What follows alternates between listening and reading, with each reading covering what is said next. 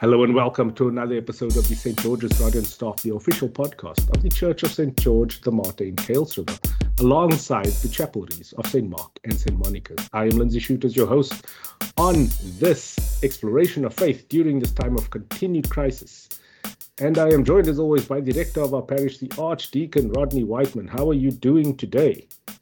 Good afternoon to you, my brother. I'm a bit tired after coming back from drive to Paul to do a wedding, and also had an early funeral this morning. It's quite heavy because the mother who died is not too old. But lots of people, some people even standing outside, and the burden of not being able to accommodate people also bears on one's shoulders. But the both events were very refreshing and engaging. So my tiredness is not, heaviness. It's about, I don't want to call it satisfaction of the job. I just want to say that it's been a blessing. Let me put it that way. So I'm looking forward to resting a bit longer than I did when I got back. Because the mind needs to sort of wind itself a little bit down before tomorrow. And I can think of no better winding down of the mind than spending time with you on this podcast and looking at liturgy in a refreshing and challenging way. Yeah, that's very flattering. All the lovely words. Obviously, all the love that you've witnessed today at the wedding. It's still latent there in you. Yes. It is the 18th Sunday after Pentecost, and we are still within the season of creation. The theme is pray and act for our common home. And we are obviously also celebrating Heritage Weekend, or Heritage Day was celebrated on Friday. Happy Heritage Day to everybody. And yeah, it's always one of those deep times of reflection for me as living in a brown skin and not having a full picture of my family tree. Yeah, it's difficult, especially with kids who are of school-going age and they have to dress up. They have to dress up on Thursday. And obviously on Wednesday night, I was within a Pick n Pay clothing, found myself once again scrambling for a Springbok shirt. Yeah. I hope it was a good one for you. I hope you spent it with people who you love and explored the different facets that make you. How was your Heritage Day? One of the things I thought about was a conversation that I had with an African American guy when we were talking about, who we are and where we're from. And he said to me, in the incident, he actually wrote a memo, Archbishop and into theology. Michael Battle, very brilliant. He's a professor in systematic theology or something like that. But he said to me, Rodney, I'm listening to you. I just don't understand why you can't associate yourself with being African. That means belonging to the continent. And that made me think very much more deep. It's amazing, you need to encounter people, different people, to make you to think a little bit more deeply about what you think in order to grow in your understanding of stuff. And it does actually ask, am I also listening to that which is different to what I normally am associating myself with? And so this conversation took place probably 12 or 13 years ago, if not more than that. And what dawned on me was, am I happy with the term colored? Can I live with myself? I think I've always had a inner resistance to it, because I understood from my religious foundations that I was more than just that or any classification itself. Mm. But knowing that I'm more itself is a mystery, because we have a limited number of so many hundreds of thousands of words available to us. How do we use of those words, which has their own biases and contexts, to give us a true sense of our identity? Because identity has to do with our heritage, who belong to. I mean, in my circles, my grandfather, and that's as far as I can go, on my dad's side, comes from St. Helena Island. And I had very little association with him. He died when I was still very, very young.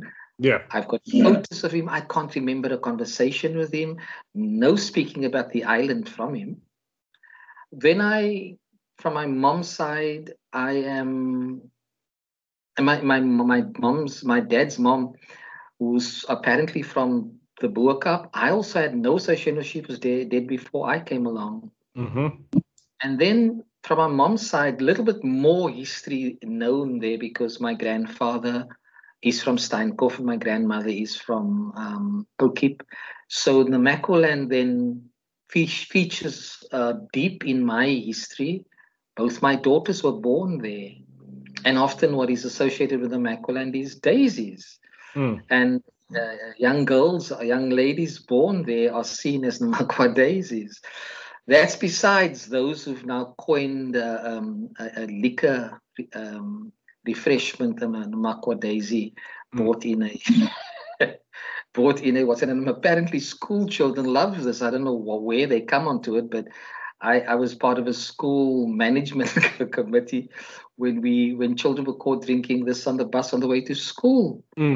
So there was a whole thing about it. But yeah, Namaqualand stands out deeply. I went to work with my wife and the children were born there. So I was one of the grandchildren that made the round trip on my mother's side. So Steenkop was part of my pastoral care. Oukiep, not so much, but definitely other parts of it. So when I look at my heritage, it's caught between St. Helena Island and Namaqualand. Now, what is in between, because part of my theological development happened in Transkei. The college at St. Bede's was only for Black students. And I shared part of me in the heritage of that college. So that is part of who I am.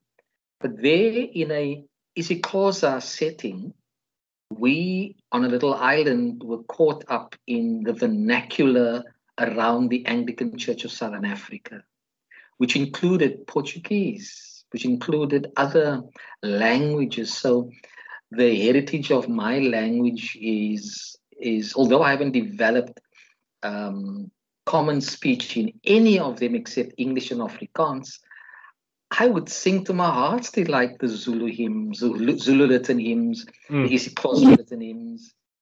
And I still remember some of them and parts of that in the service itself, some even Sotho.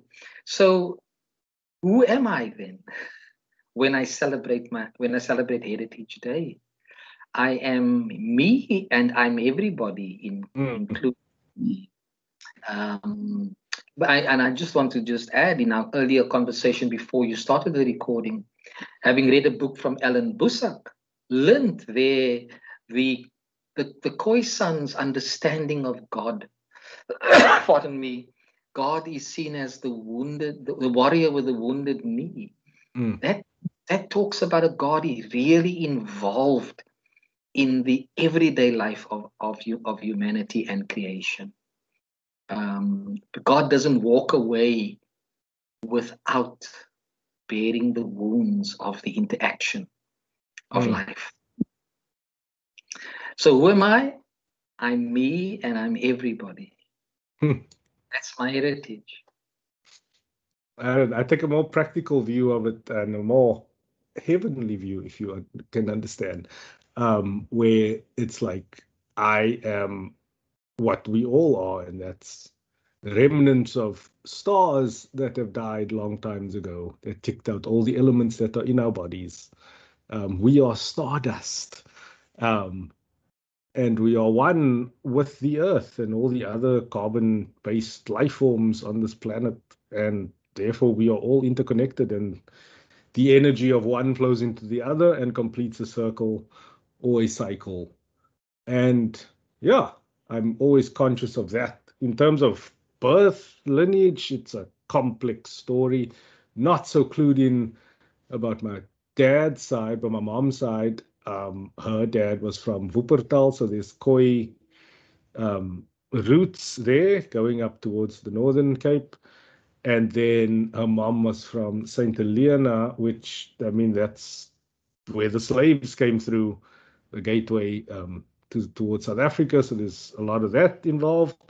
But yeah, I was reflecting in one of my writings this week that I never got to ask the questions of my parents.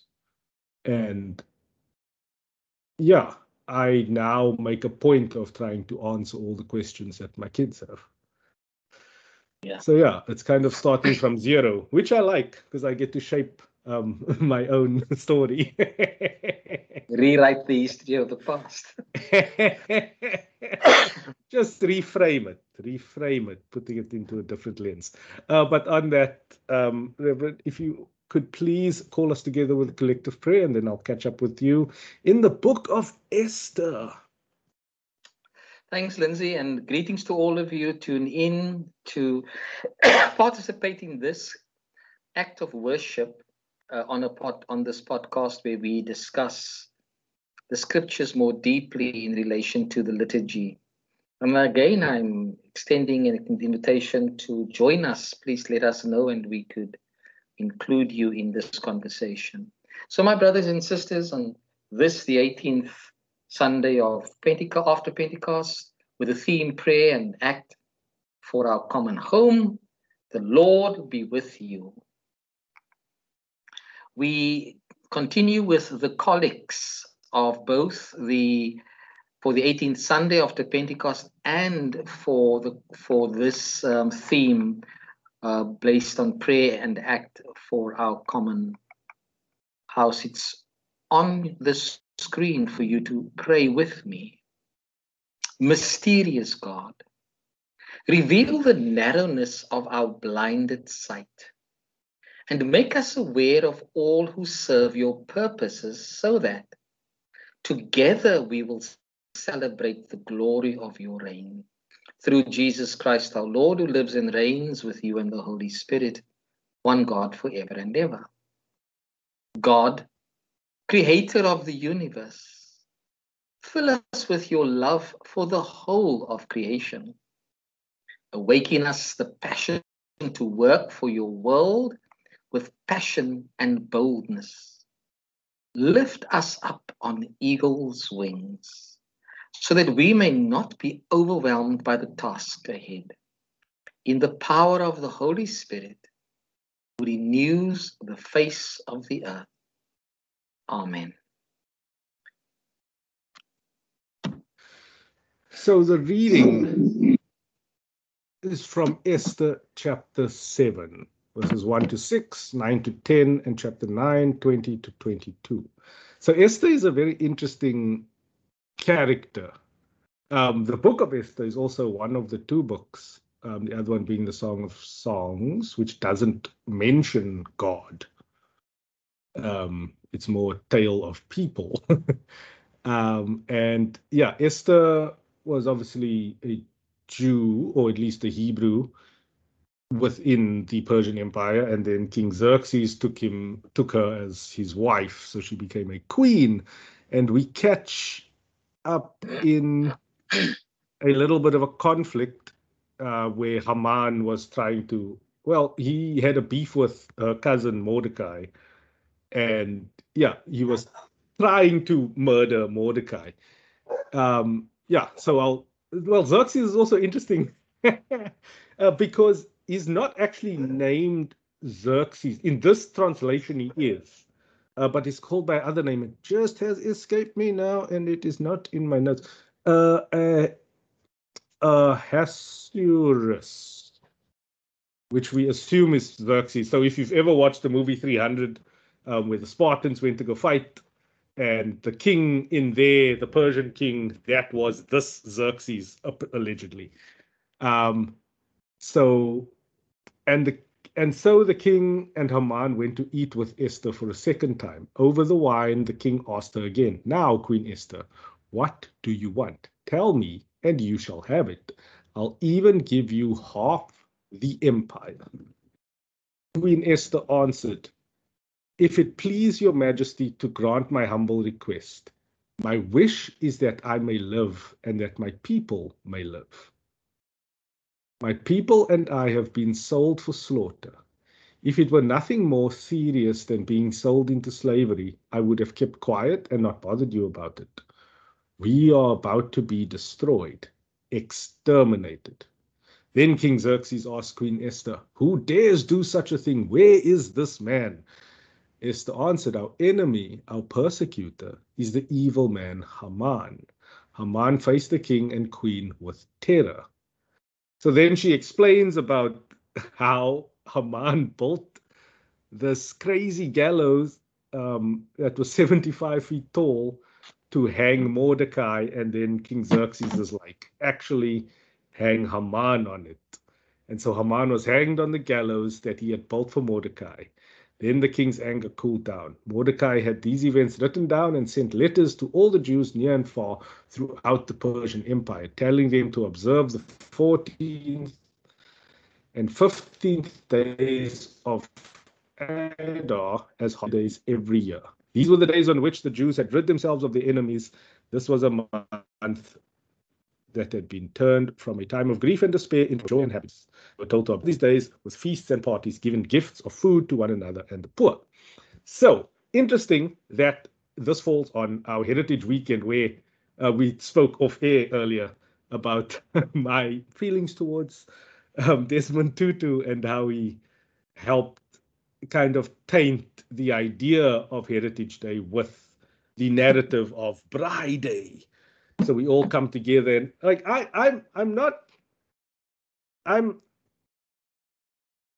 anti people trying to like formalize a certain celebration, but yeah, I always feel that it kind of like this was a very personal beef between Mordecai and Haman, but then was shown to be like the celebration day of when the Jews conquered their enemies. Did they really conquer their enemies here? What are they celebrating? What they're celebrating is that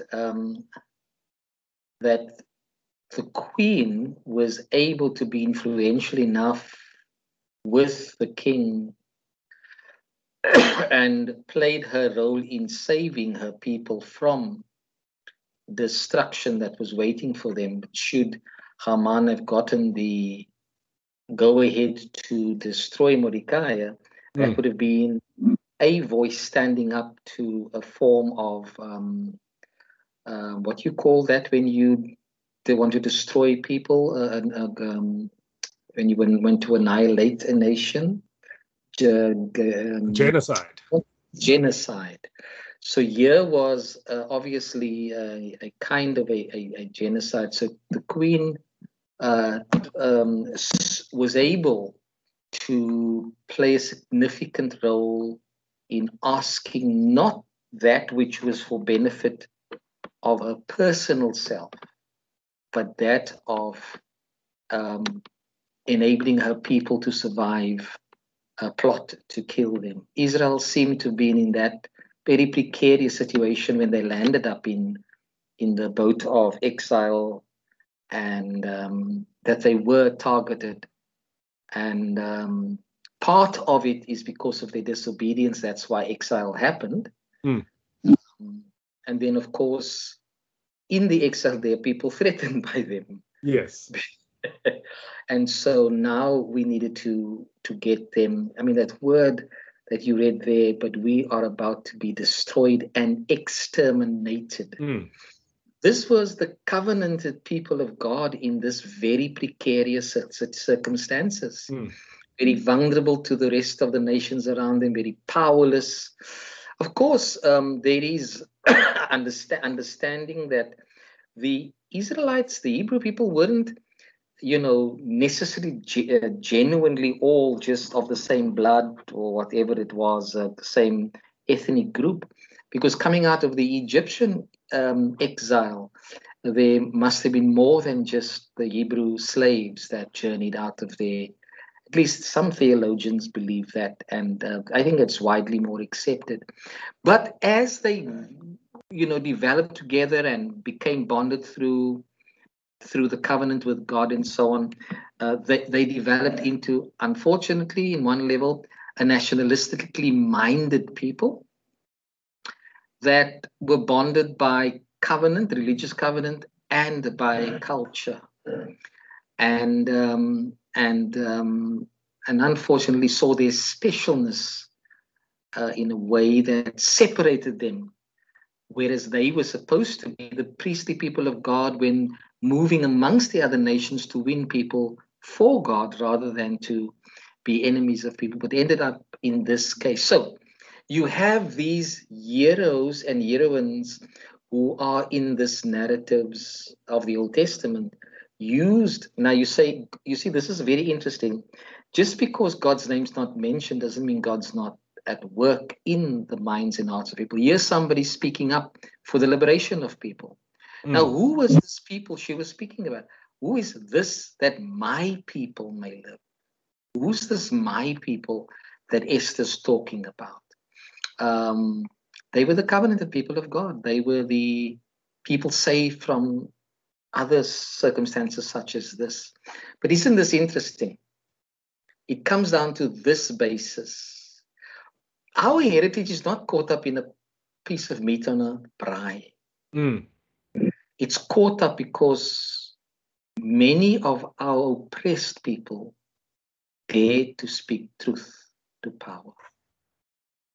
Some along that journey of speaking truth to power died, lost their lives. We were also joined by those who on the other side, that where they could benefit from life, believed it was wrong.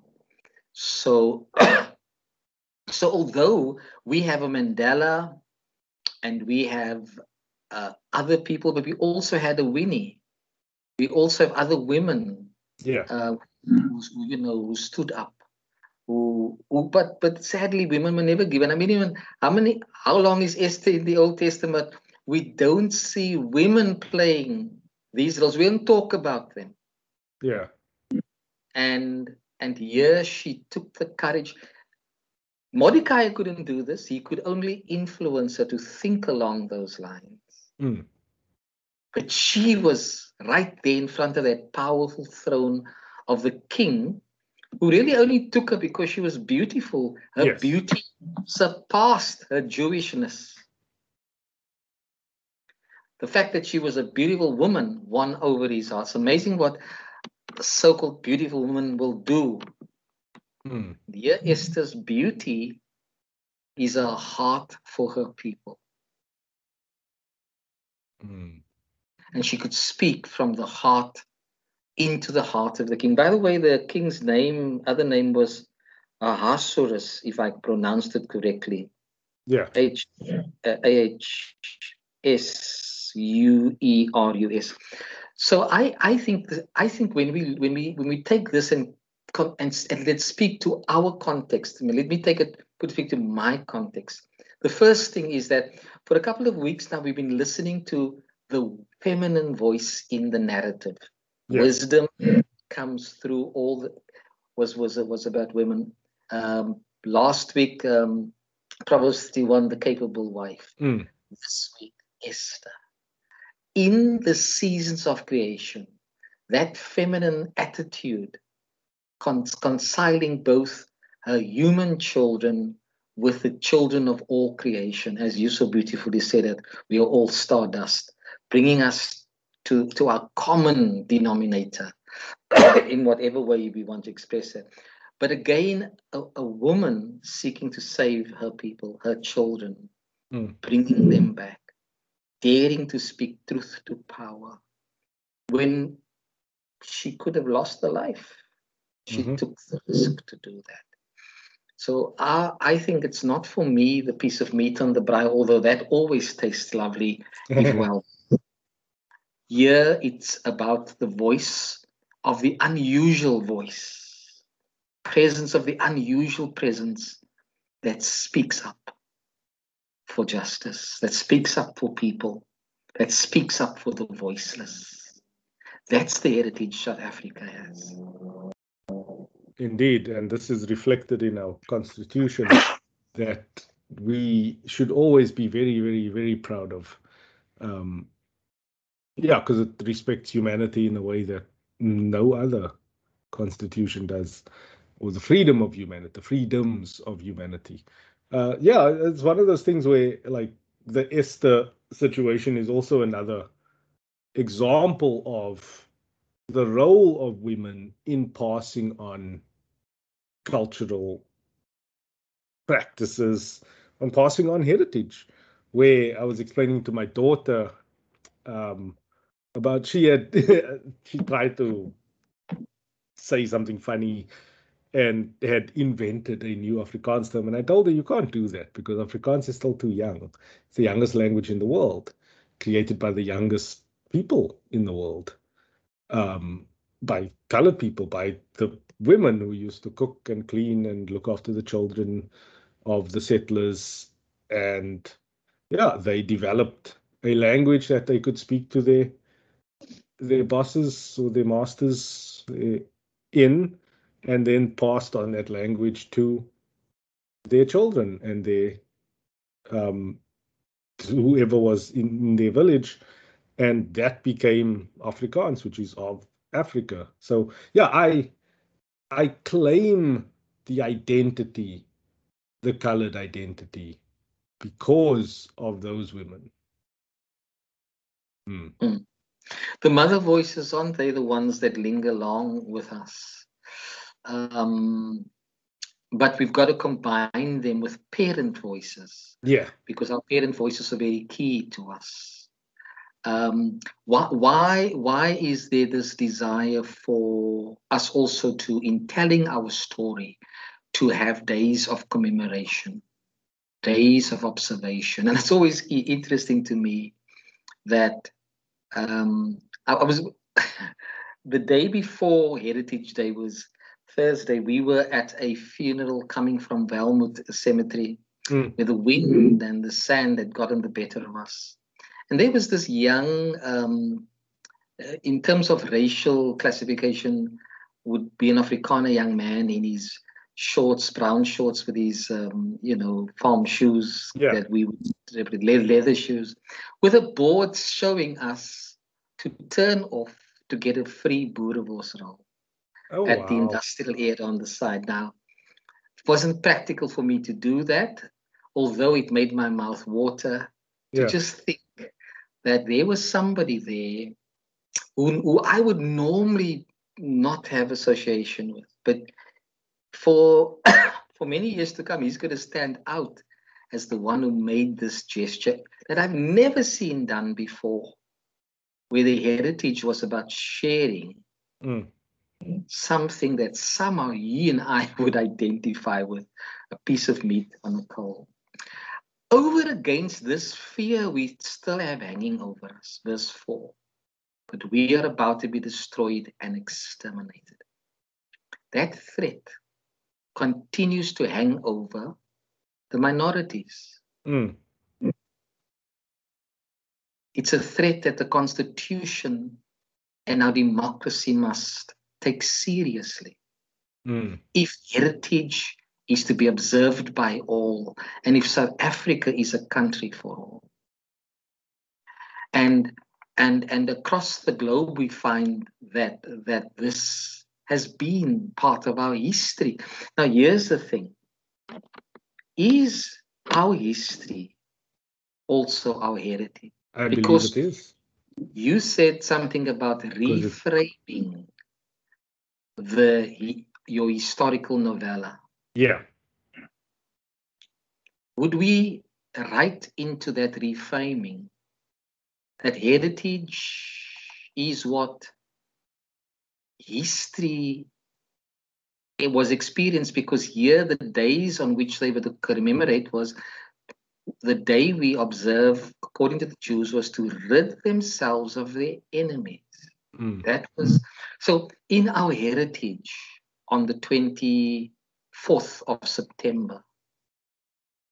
What enemies have we rid ourselves from? Do we still need to rid ourselves from? And these are not here, it's plain and clear. It's those who were opposed to the Jews. It was people opposed to the Jews. But in our want for a peaceful country, a democracy in which everybody is fine, where even the voices of women are celebrated.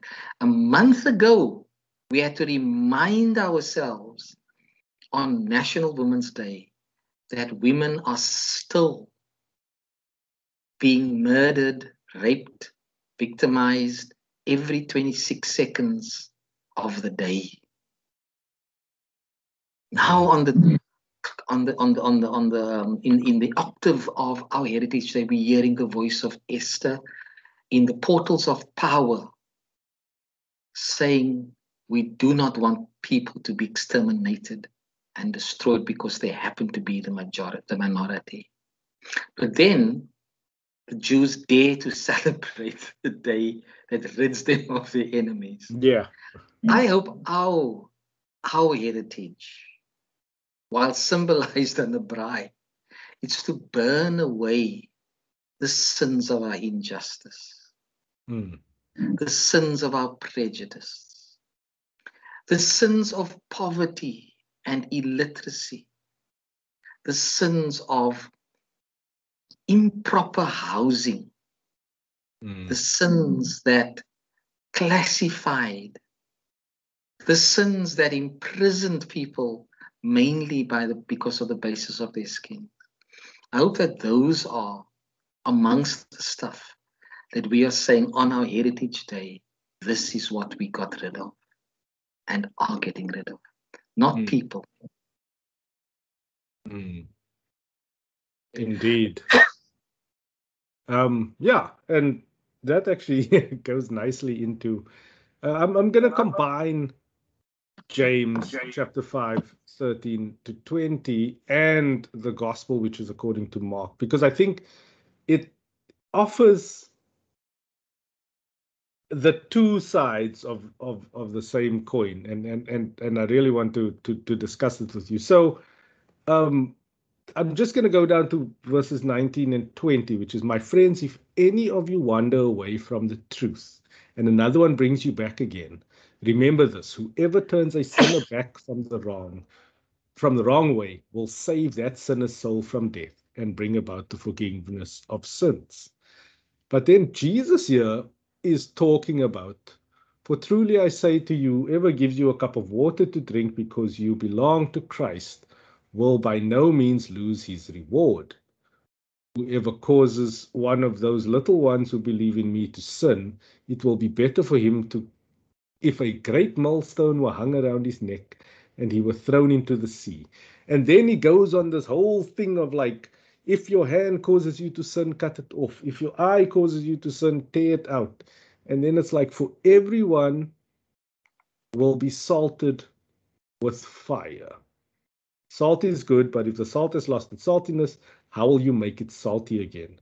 Have salt in yourselves and be at peace with one another. So here are two ideas. The one is a very simple story of redemption. So it's, if you wander from the truth and another brings you back, that sinner has saved the life and bring about the forgiveness of many sins. But Jesus is like, hey, if anything causes you to sin, like your hand, your eye, cut that off, because there is no place for it in heaven. What is up with these two polar opposite ideas? we can obviously see sin is a destructive measure. When we look at sin against little ones, when you start hurting the most vulnerable in your society, does that mean you've gotten so bad, so overtaken by sin in your life, that when you can't hit out or against anybody, you look out what you consider to be the weakest, the most vulnerable about you? Now, if you've got into that stage, is there still a measure, is there still capacity or potential for you to repent, to come around? So if you get to that point, what kind of message do we need to send you? Is it not the harshness of the kind of thing you truly want to change? Then you need to almost cut off stuff that you think. Now, obviously, this was not about self-mutilation, because you get those practices there. But in other words, you've got some serious introspection to do, to try and find out why you have caused your life to go down this road, that you would see it okay to harm the weakest or the most vulnerable amongst us. And when you make those ones even bad, and we know how children are being abused for that purpose in society amongst, if you've really caused vulnerable ones to turn away from me and to sin, you've gotten so bad that your only redemption is if you start taking out things of your life. So you need to be very serious in introspection. But the other way of dealing with sin is to confess it, to tell somebody, to encourage a person to approach the altar of forgiveness, where grace and mercy is met through word and through affirmation and confirmation of love, of forgiveness, of a new opportunity to start. Incredibly, there's no doubt Jesus was not messing around with sin. But because it takes residence right deep, if we go back to the Esther story, how deep must Haman's hatred have been for the Jews, that he would be willing to put his own self on the line by wanting the queen, the favorite wife of the king's people, to be destroyed. How deep must that have been? And so here we see that sin is a serious business in whatever form it comes. It's a serious business. And so Jesus celebrates those who at that stage may not have been part of his immediate disciple group, that we have to cast out that which is demonic, and we do so in the power of his name. And of course, we have to understand what that demonic is, because we can't be looking after behind every bush calling everything. Like now with the whole question of COVID-19, it's being seen as the work of the devil. In certain circles. In certain, yeah. And of course, if you have faith, then that demon of COVID-19 won't get you. If the demon of COVID-19 got to you, somehow you've messed up with God, is probably what that message is all about. But, here Jesus is showing that, it's possible that the people who have come to follow me, but not directly like you are, and therefore their involvement. So the power of God's Spirit was at work in the hearts and minds of those who would follow Jesus, like you and I, who haven't seen him, but would have a focus on him, would embrace what he says, even though we haven't had a very personal, physical connection. We have one through the scriptures, one through the teachings of the church, and one through the witness of those who have come to a faith in our Lord Jesus Christ. That we would follow him and in his name do what he's been doing. So Jesus is doing what Desmond Tutu did, that you seem to have an issue about. Finding a way to bring people together who have for a common denominator, to work from that, a common foundation, to work as a team rather than to see one another as constant enemies of each other. Seems like Jan Braai and Checkers were the actual winners of that. But besides for that point, but then why would a disciple of Jesus in the form of James have a different view of this kind of situation and not preach the same absolute judgment on sin and give rather ideas of redemption? Well, I think it's interesting, though, that some people believe this was the brother of Jesus that wrote this letter. They called him the man with the thick knees because he prayed so much.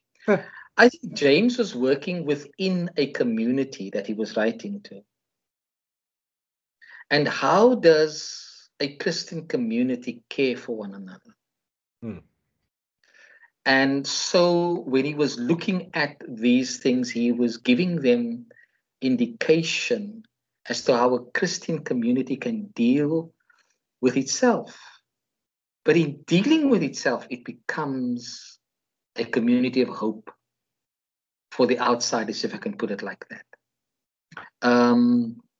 That the one who was going to the cross to die for us dealt with the ultimate aggression, violence, and destruction of sin at its core.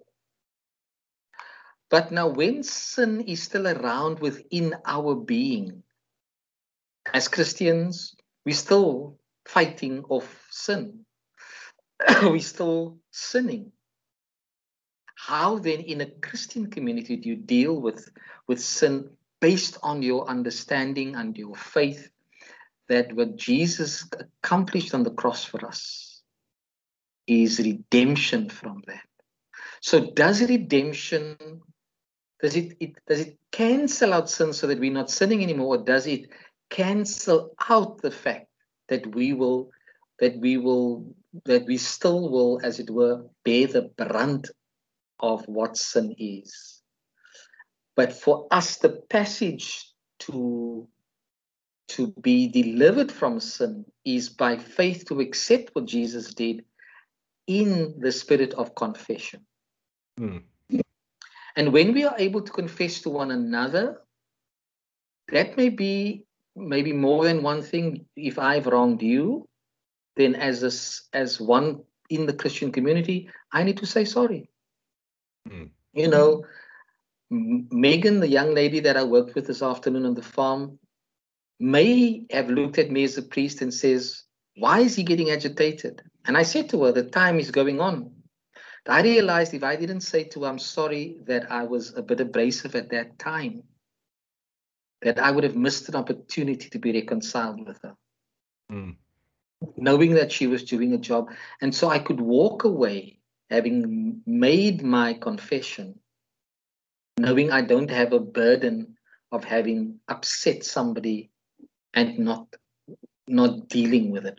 So that little small sin could cause an hiatus within relationships, could worsen what there is negatively, or could cause pain where it isn't. So I value how James was trying to assist the congregation. It does say the church is not perfect, and it's not for perfect people. We have to work on ourselves, brother. That's what James is saying. But we can do so together because of what Jesus did. Yeah, I was having similar kind of thoughts when I was looking at the text. But I do need to say one thing, though. You mentioned you spent a lot of time reflecting on the idea of turning the youngest, the most vulnerable, away from Jesus. I can't actually find the line now. But yeah, whoever causes one of these little ones who believe in me to sin. I just need to say, as a point of order, of honesty, sin, there isn't a situation that you can be put into where there isn't a chance at redemption. And if somebody has sullied your idea of yourself or coerced you into what you would consider to be a sin or a misdeed, it's not a reflection of you, it's a reflection of that person's manipulative power. And it's nothing to be ashamed of. And an opportunity to speak truth to the power that the person has over you by telling the story and honestly giving an account of what happened. It's not a reason to feel helpless. It's not. I have a friend who took his own life because he was involved in some drug situations that led to sexual favors and abuse, and he obviously felt like he could not talk about it. He felt embarrassed, and he felt that if the story had to come out via the abusers, that he could not live with that truth. And yeah, it's always possible to come out of those situations. 100% I agree with you. But here I put it to you. Because we lack a deep sense of being a true community that James was working on. Sometimes even the church would not have been an open, safe space for that young man to come to confess. In other words, to come and speak about that. Yeah. Because church communities are often seen as people of judgmentalism. Mm-hmm. And so the victim who needs pastoral care and counseling, who needs an open door to say it's safe to come in here, have heard too many stories of how the church's leadership and the church's community and sometimes the church's teachings have let the victim down. In fact, perhaps the church has a history of speaking more up for the perpetrator than would have been for the victim. And yet, when we celebrate the Eucharist, we are celebrating the one who became the victim for us. But we can't seem to translate that into our pastoral language, into our preaching, into our counseling, into our community life that will ensure the victim, he has a space, she has a space there. They don't need to give their life up. They can come and find life within the community that Jesus came to establish.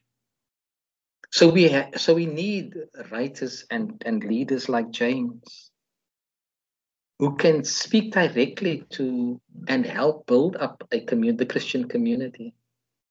I was busy with somebody the other day, a couple.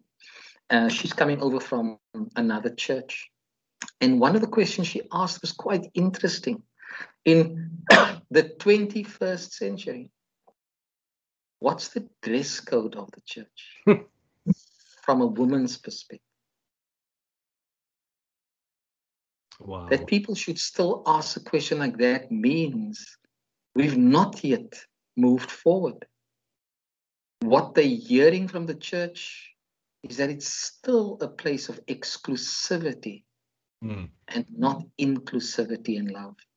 Isn't that what James was trying to work towards? In this context where you're sitting here, should be a place that you can confess to one another without fear of prejudice and judgment, but rather to find the forgiving love of God and the forgiving presence of God here amongst us. Mm. You know, that question here, salt is good, but if it's lost its saltiness, how will it be salty again?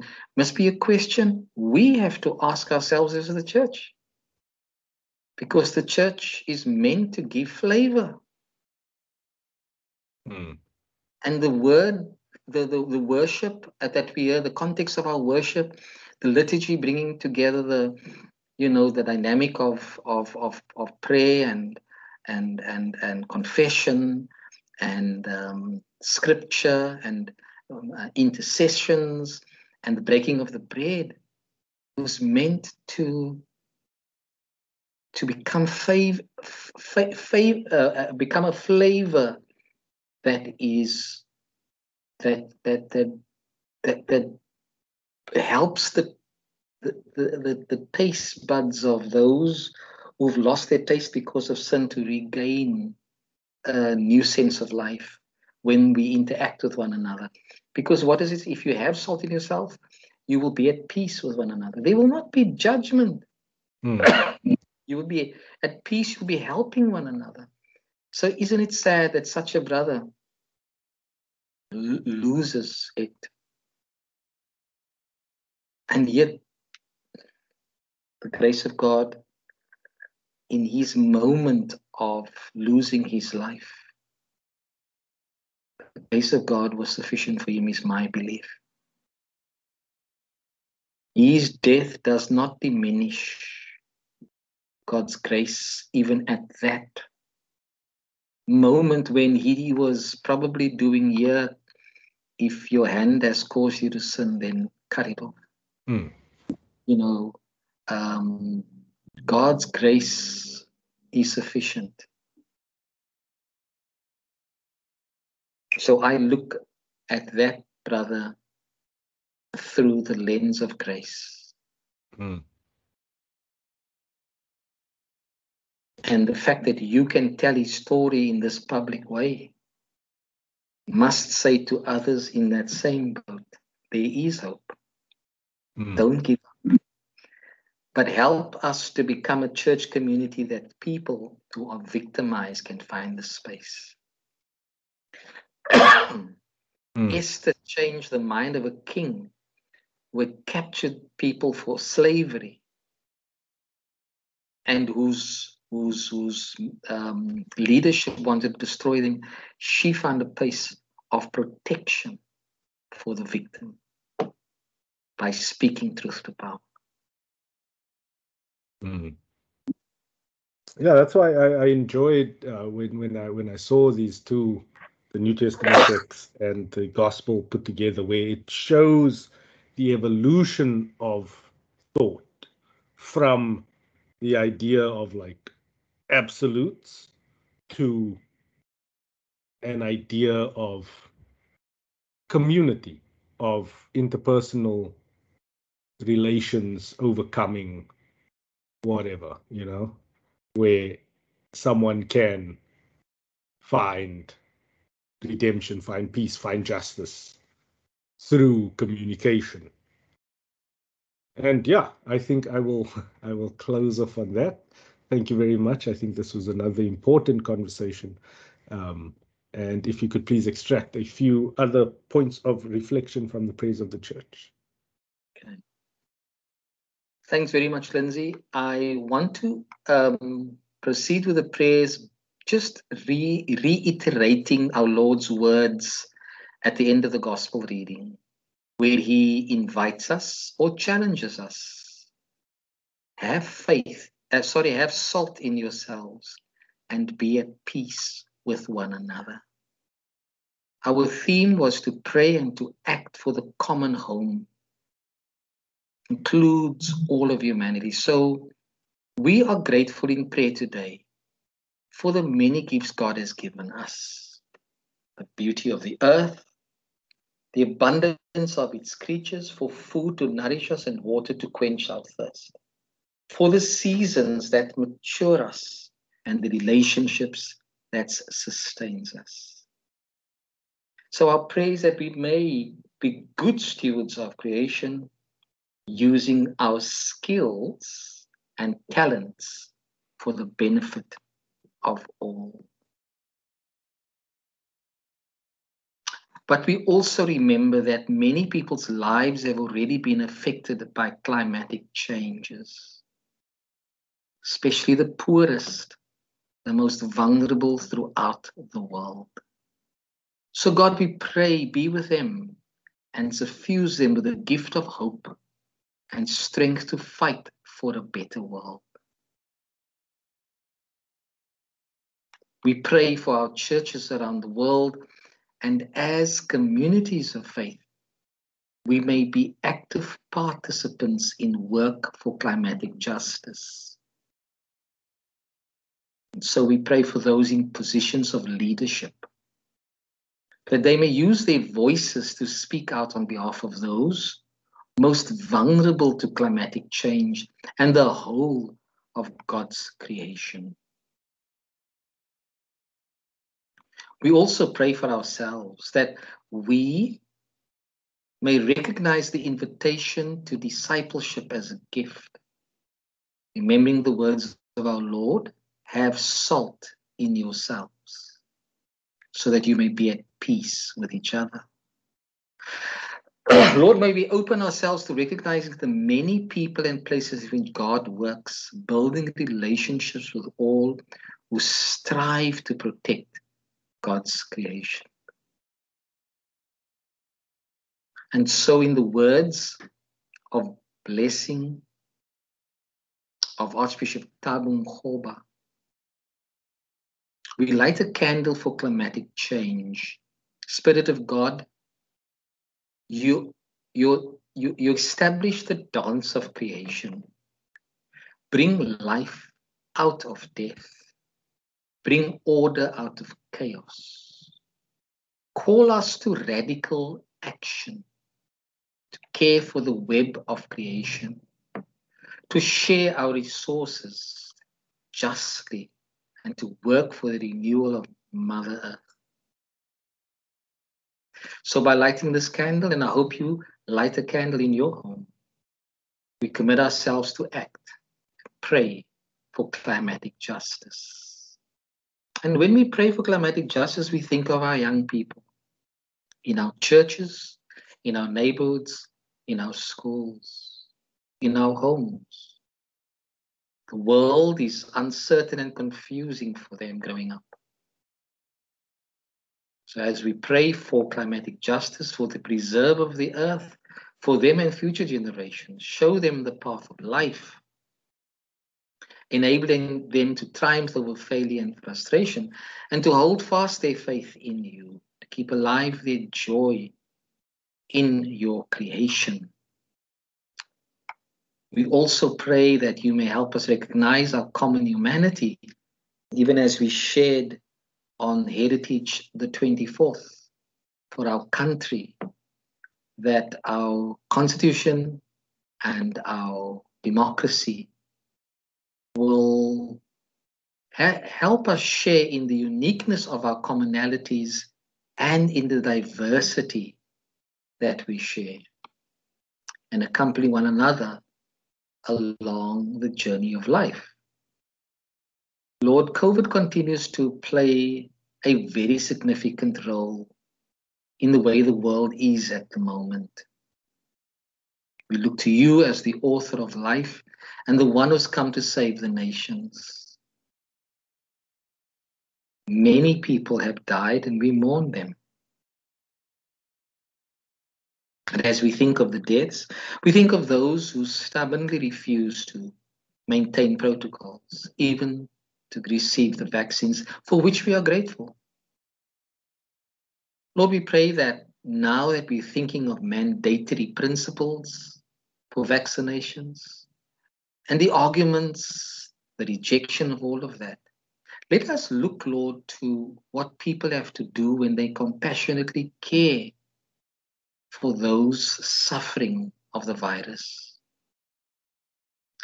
Forgive us for our selfishness, where we do not think of the common good.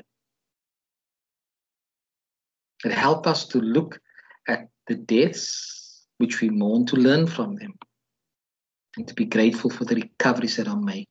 And therefore, we plead for compliance.